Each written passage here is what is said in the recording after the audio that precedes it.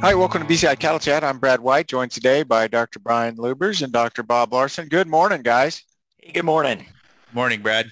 Happy to have you guys with us and happy to have you with us as well. As we've got several good things to talk about today. The first thing I want to bring up is as we're thinking about taking some of those pictures, we've been getting some pictures from you and we enjoy seeing the pictures of the cattle that you send in. And we do have a little contest going where we're going to share the results of some of those pictures, and our top ones are going to get a prize. So you can send us, if you have a picture of your operation or cattle on your place, you can send us that picture by September 3rd. And then soon after that, we'll talk about the results of our contest.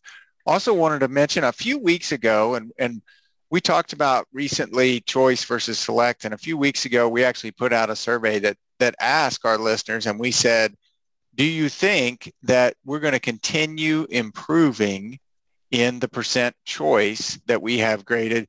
And what our listeners said, about 60% of them said that it was going to continue improving, and about 40% said that it was going to plateau. So it'll be interesting to watch and continue to watch that as we go through.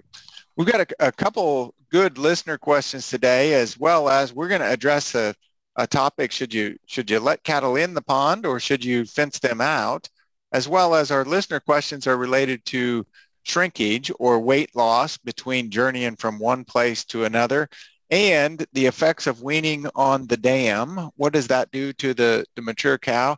And of course, we're going to follow up on our topic that we talked about last week, that was how to best invest in your herd and how to decide where to invest if you want to reinvest. Before we get to those topics, Bob, I know you were doing some preparation for class this week and kind of stumbled across a pretty interesting story, which I think is relevant to our listeners. You bet.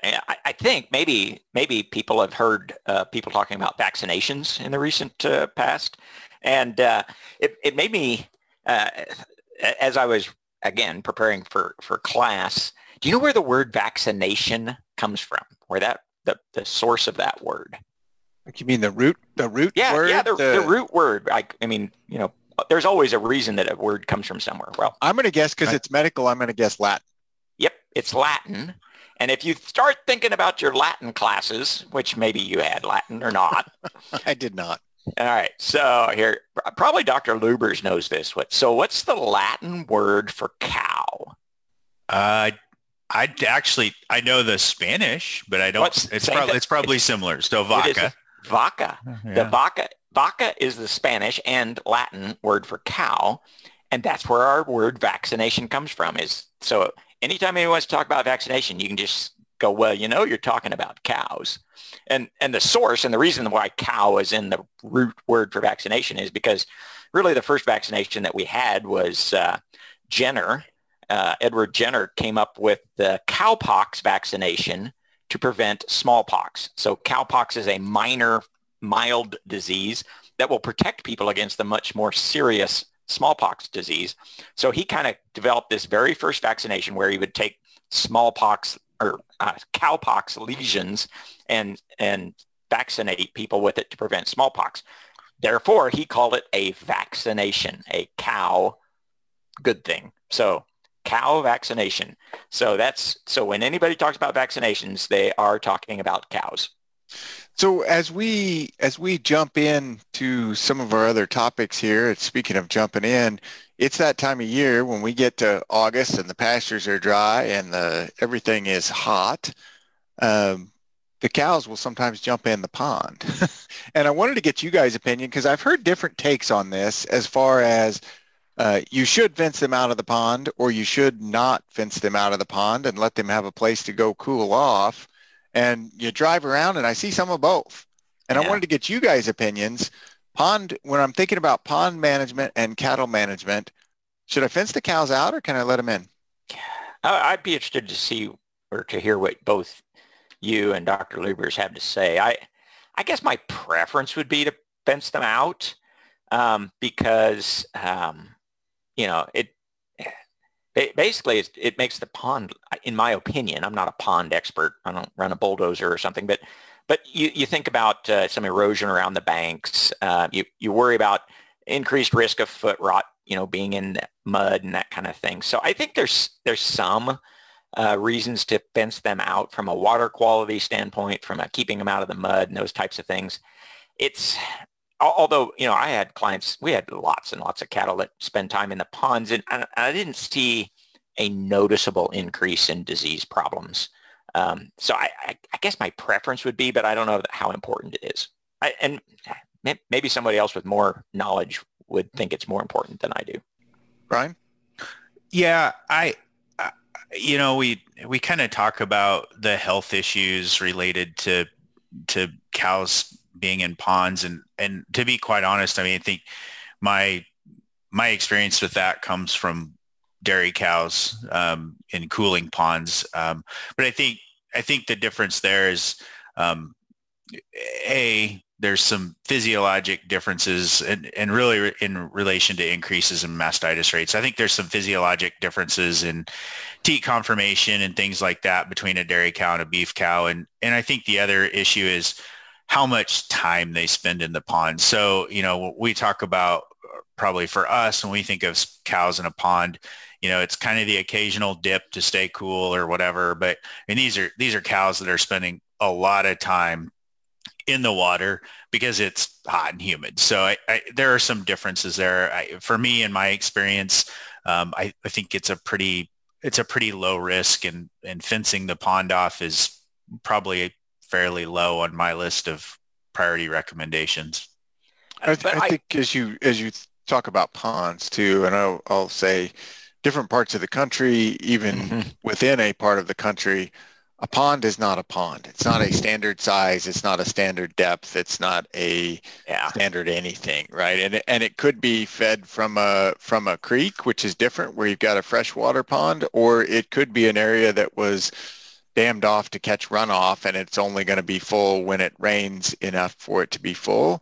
And I think it's a little bit apples and oranges as you think about some of those. You may want to be more protective of the water quality supply. Also depends how many sources of water you have for the cattle. And I did want to follow up, Bob, on your comment. I think the shoreline side and them kind of breaking down areas and causing erosion can be a real issue. Mm-hmm. So one of the things that I've seen done, and I've actually done, is if you have a spot on your pond like that, you don't have to fence the entire pond to protect some of that shoreline. So it may be a case where part of the shoreline is going to be a lot more susceptible to erosion. Well, fence that part off, and then they won't stand there, and then let them get in the other part of the pond. Yeah, I think it's one of those things that I think it really does depend, and probably keep an eye on that water quality, because, from the health issues we're talking about, protecting the cows from mastitis, protecting them from, drinking water that's really fouled and nasty. But so kind of look at your pond and your situation. And I think fencing off the pond is an option for some people. I'm kind of agreeing with Dr. Luber. It's probably not the most important thing from an animal health standpoint, but if I'm having problems, then I'm going to take action.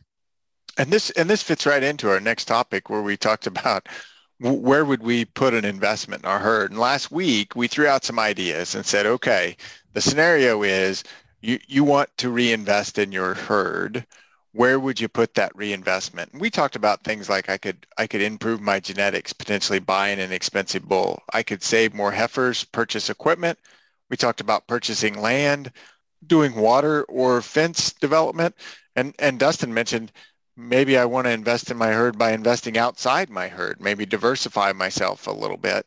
And we threw out ideas last week, but this week, I want to know where you guys would invest. So if you had money to invest back in your cow-calf herd, where would you put it? Yeah, I said last week I would probably start with some water and fence development. My thought there is basically get more productivity from the grassland. Basically, I'm trying to get more grazing days, more animal grazing days from my land investment. And like anything, it does depend, in that if that's my biggest area of potential improvement, then I think that's where I should invest. And I got to thinking more later about, ways that I could be wrong. And so I would go back to, where do I think I have the greatest upside potential? So maybe it's my genetics. Maybe that my cows are not particularly productive. And so the next dollar I spend on genetics would be highly, highly an improvement. Whereas if I'm already pretty good, it's hard to get that. I'm going to use a term I learned in ag econ was declining marginal utility or declining return. So the first dollar I spend, so my biggest problem is where I can have the biggest bang for my buck. An area that I'm doing pretty well on, the next dollar I spend, I'm only going to get not as much return. So pick wherever. So is it my grazing days per cow or per acre? Is that where I really have some potential? And then I should invest there. If it's my genetics of my herd, I should invest there. But then the reality is, so how do I know which of those is my biggest problem? I think that's the hard part. Absolutely. And I think you got to figure that out. And you mentioned the return on your investment. And part of that thought process is also thinking about what's the timeline for that return, right? Am I expecting a return this year? Am I expecting a return in 10 years? Brian, what are your thoughts? Yeah, I think it's a great question because any answer I give is right and any answer I give is not right. So, it depends. It really does depend on the situation. And, you mentioned timeline. So, I think for me, investing in land is a relatively safe investment, right? I'm pretty sure that over time that will go up. But if my timeline is next year, that may not be right. That may not be the right answer. And I'll like I said, I think all the things we've talked about in the right situation are the correct answers, but I'll even throw out maybe a different perspective.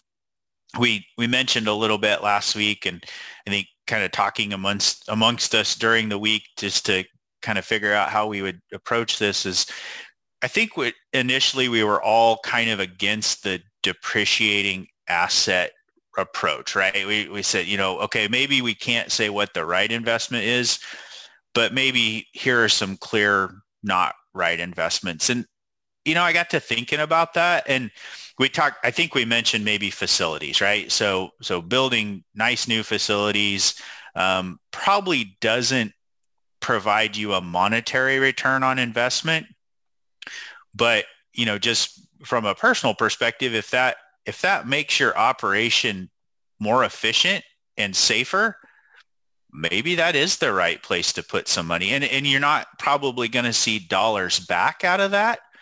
But I think maybe if you have a long-term goal to have, it's sustainability of your operation for a long period of time, or, maybe you're an older producer and you just can't do the things you used to be able to do, and some facilities would make your job easier, maybe that is the right approach. So again, I'll go back to, I think whatever I answer is right and whatever I answer is wrong. And it really is kind of look at what your situation is, what you're trying to do, both short and long term, and then what your goal is. Is it truly $1 back in my pocket, or is it something else that makes sense in your operation? That's a great point, Brian. And I think there you brought up the depreciation, and we talked a little bit about that with the example of whether it's a tractor or swather or baler or something that you're going to get. It's going to be driven by the cost of that equipment, how many times you use it, and then how long you'll own it. And that's what drives. And we said maybe that is at least something that needs to be calculated.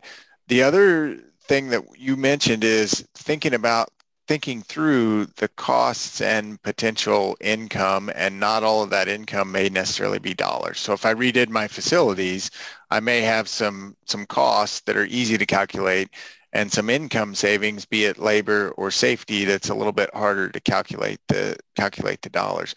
I want to circle back to the genetics and think a little bit about the genetic side there. And if I was going to invest, and Bob, you said say maybe this is an area of need on my ranch or operation, and I'm going to go out and I'm going to invest in a new bull that has really good genetics and is really costly. Anything to think about in that specific scenario? Well, I'll go with it. When you say a bull with really good genetics, typically what that means is that he's got really good growth genetics, meaning his offspring grow pretty efficiently. So they have a good average daily gain and good feed efficiency, both while they're grazing and in the feedlot. So that would be what, and then oftentimes hang up a good carcass. So that's what I would call a good bull. All right. And so then using those definitions, it becomes really important. If I spend more money for that bull versus a bull that maybe doesn't have as high a growth potential and carcass potential in his offspring, well, I need to own those calves long enough to make that really beneficial to me. So if I spend more money for a bull, that calves are going to grow better and put up a better carcass on the rail, I don't want to just sell those calves at weaning because it's hard to merchandise them or market them in a way so that the buyer really knows, well, yes, you're getting a great deal. They basically have to take my word for it that, yeah, I've purchased this bull. I've got better genetics. Their calves are going to perform great for you. But if I own those calves on through a stocker phase or all the way through till finish, then I benefit from that increased genetic cost, and then I'm getting the benefit from that. And so I think one of the things to consider is what's your marketing plan for those calves? Because when I say better genetics bulls, basically I'm saying their calves are more efficient at putting a high quality carcass on the rail for consumers. And the longer I own those calves into their lifetime, the more I can benefit from that. So if I'm going to sell at weaning, I may not have the time, those calves may not have the time to benefit from that extra cost, the extra breeding cost. So does that make any sense? I don't know if I made sense there or not. Yeah, no, I think it makes sense. And I agree with your point, but I think back to the earlier point about it depends is, we're talking about reinvesting dollars back in a herd, and, buying a bull isn't the only way to improve our genetics, and maybe spending dollars on a liquid nitrogen tank and some artificial insemination or a change in our reproductive program is a better fit. Now, is that going to work in every single herd? No. If you don't have the expertise and the facilities and really the time, reproductive programs are a lot about time, but that's an alternative to the same, it's an alternative approach to the same end goal, which is improving the genetics in our herd. But it doesn't, maybe a better bull is a good fit for one herd, but, AI technology and some facilities and equipment to go along with that is a better approach for a different herd. So yeah, I'm going to go back to it depends. And I think that highlights kind of the take home from this is you don't invest blindly, and you want to kind of come up with a plan. And the other thing is you might talk to somebody if you identified, and we just talked about genetics, you identify that's the area I need to improve is genetics.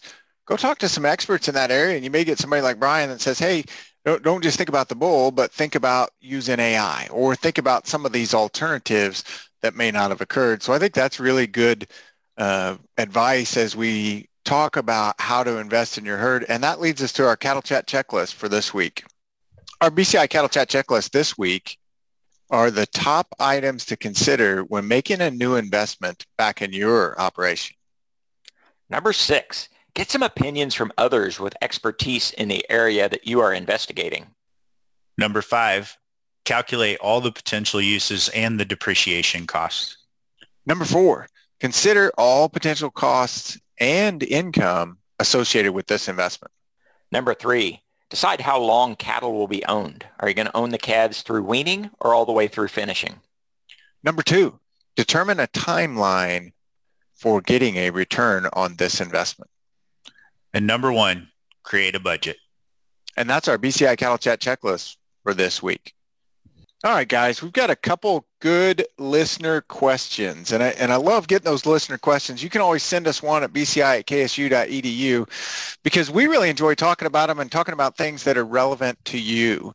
So our first one is a question, and the question is talking about shrinkage in feedlot cattle, and it was based on how do we reduce shrinkage when shipping our steers. I'm not sure specifically if this is talking about shipping steers from the cow-calf operation to the feedlot or shipping steers from the feedlot to the packing facility. So I want you guys to address both, and I'm gonna start out with a little bit of background on shrinkage itself. When we say the word shrinkage, we're talking about the weight loss that occurs between the time a calf or cattle left one operation to the time they get to the next operation. Many times that would be what we would call, you might weigh them between operations or a pay weight shrinkage based on what you pay on the cattle. And that shrinkage is essentially anytime we load cattle, we know one of the first things they do is defecate and urinate. And so they're going to lose some water weight when they travel almost any distance. But the one that we get concerned about is when it gets into tissue shrinkage, where you've actually had potentially some dehydration, or with a really long journey, start using some of that protein from the muscle. So I want to get you guys' opinions, and let's start with the scenario from cow-calf. Let's go from cow-calf to feedlot, or cow-calf to sale barn. Very similar topics. What do I do to prevent shrinkage? Well, it depends on the situation we're talking about, but basically it's to try to keep the gut fill pretty close to the way it was, and to make sure you don't have any of that kind of tissue loss. So that generally means make sure that the animals have eaten recently. I want them to kind of fill up on some forage or something that's going to stick with them for a while for the trip, that they've had opportunity for water so that they don't become dehydrated. And then I try to minimize the amount of time that they are away from feed and water. So, I mean, while they're on the truck, they're going to be away from feed and water. But I want to make sure that they've had the opportunity to eat and drink relatively soon compared to when I load them up on the truck. So I don't want them to be fasted for 24 hours and then load them up on the truck for a several-hour drive. I want to keep that fasting period down to a fairly low number. Yeah, and I think, and I guess my answer actually applies to, well, I have two answers. One applies to both situations, and that's the handling.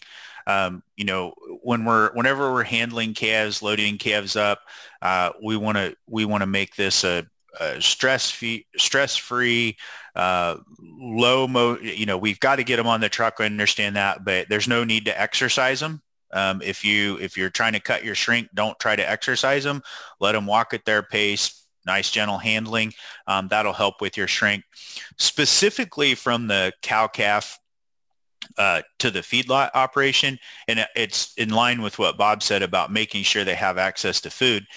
If you're weaning calves on the truck or shortly before transport, whether it's because you didn't give them access to food, which was mom's milk. If you've weaned them shortly before transport, you'll probably experience a little more shrink too. So wean them well before that transport, and that'll help cut your shrink a little bit too. Brian, I want to follow up on your point, because I don't think it could be overemphasized, the handling aspect, because we just talked about what causes shrink, which is defecation and urination. What do cattle do when they get excited, or we chase them around the pen, or we do something to get them a little bit stressed out? Defecation and urination. And that is one of the things. I talked to a buyer one time that was looking at, and we were talking about what impacts his price, and he says he likes to look at the loadout facilities, because he can guess whether or not they're going to be, and depending on how they work cattle, if it's not a low stress, easy handling facility, they're going to have more shrink when they come out. The issue with shrink is then you can put it back on very quickly if it's just water loss. So it's not actual weight loss. What about shipping from the feed yard to the packing facility? Any thoughts there, guys? It's really kind of similar in that I want to try to load my cattle quietly, like Dr. Luber said, and not have them sitting on the truck any longer than they have to. So basically, again, so that's good communication between the feedlot and the packing plant. Some of that's, of course, out of our control, but do the best that we can on our end to have them spend as little time kind of in the truck and sitting in a pen once they get to the feedlot too. So it's really about knowing the scheduled time for kill and things like that. And again, managing how long they're fasted before they get on the truck and trying to, again, kind of minimize some of that loss. Yeah, I guess I don't have much to add. And I guess the one other kind of take home from this is, make sure you have realistic goals for shrinkage. I mean, some shrinkage is going to happen. Zero is not possible. And so just know you're always going to deal with that. I think most people would probably put 3 to 4% in as a normal shrinkage, and that's just, if you're down in that range, that's probably about what you should expect. Now, if you're consistently higher than that, then you probably have some things you can look at and make some improvements in. Yeah. And we did study on shrinkage before, and most of the shrinkage, there is a dependency on mileage. If I ship them further, they're going to have a little bit more shrinkage, but actually a big chunk of the shrinkage occurs in the first 30 to 40 miles, because that's, you loaded them up and you've gone, and then you don't have a lot more increase until you go significantly further. Yeah. But I do think, from talking to cow-calf operations, and I've seen this scenario too, and I've been tempted myself, because you say the sale's on a Wednesday, I want to get them up in the pen. I don't want to get them up on Wednesday, so I want to get them up on Tuesday. But what if I don't get them up? So maybe I give myself a day extra and I get them up on Monday, and now they're in a strange environment for 2 days. You'll have more shrinkage in those scenarios, but there's trade-offs, right? So you have to think through what makes sense for your operation. But I thought that was a great question. Certainly appreciate that being sent in. And we had another good one, and this question was on the cow-calf side, and it was, what's the effect of weaning on the dam or the cow? So when we think about her reproductive health, her overall health, when we wean a calf on a beef operation, what's the impact on the mother? It'd be interesting to know exactly what the listener was asking about, because mostly it's positive from a standpoint of, by the time we wean a calf, the cow is pregnant again with her next pregnancy. And by weaning that calf, basically we've reduced some of the energy and protein requirements for that cow. So it's easier for the available forage to meet all of her demands. So typically she'll put on a little bit of weight, or at least maintain weight and not lose as much weight as she would have if she was still having a calf at side. Now, a couple of things, and Brian, Dr. Lubbers, has a lot more experience on the dairy side, and there's also some udder health issues with allowing that udder to have some rest between lactations. I don't think it's nearly as big a deal in most beef cows, just because of the volume of milk that they have. A lot of beef cows aren't producing much milk by the time we wean their calf. If we actually measured the amount of milk a beef cow is making, late when that calf is 500 pounds, it's not very much. And they've got 4 or 5 months of udder rest, usually, right? Before the next calf comes. And I'm going to say at the extreme is, I guess I still wouldn't want to just, have a cow that's still suckling last year's calf as she's having her new calf. I think there's some negatives to that, but that would be at the very far extreme. But she's going to have a period of time where she's not lactating, whether that's a long time or a short time. And a short time is still, on a beef cow, going to be several months. Yeah. So taking from short several months to more months probably doesn't matter that much to her udder health, but it does allow her to get body condition on back a little bit quicker. And so mostly positive things associated with weaning that calf, but cows are made to have a calf next to them. So it's the health. I'm not saying that calf is a health or production drain on that cow. To a great extent, it does allow her to kind of bounce back and get some body condition on before her next calving. Yeah, I agree, Brad. And I think, the overall health impacts are, it's part of the normal physiology, right? That's what we have a calf, we wean a calf, we have another calf. That's kind of how it works. I feel almost a little bit like, is this question asking a bunch of us to comment on the cessation of lactation, right? And so Bob mentioned, the dairy side.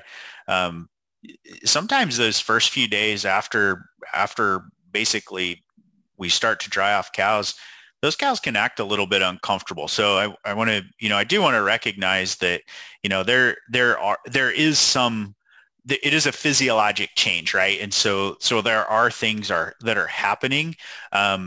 Again, I think on the beef side, it's a little bit different, where the the amount of milk we're producing and things like that are different. But I do want to recognize that from that perspective, that is a physiologic change. But, in general, we don't typically look at that as a period of higher risk than other parts of the normal reproductive cycle. But you guys are talking about the difference beef and dairy, because lactation does not go on indefinitely, right? If we had no human intervention, lactation would stop. The difference being in these cases, we picked a day and said this is when the calves are getting weaned. If we didn't do that, eventually lactation would stop. And I'd argue on some of our beef breeds, and with a long period of time before weaning, some of them have already stopped or mostly stopped, right? They're already on that slope. Whereas in your dairy cows, they may not have stopped, and they're going to try to produce as much milk today as they did yesterday. Whereas on your beef cows, producing as much as yesterday, if you're 7-8 months in a low milking breed, may not be very much. So it may not be a noticeable effect, but certainly does change the nutritional profile of what's needed for those cows and certainly for the calves. So something to keep an eye on as you come up to this time of year. So appreciate your input, and as always, we appreciate you tuning in, listening, and feel free to send us one of your pictures from your operation before our contest on September 3rd. You can also send us a listener question or a topic or something you'd like us to talk about at bci@ksu.edu.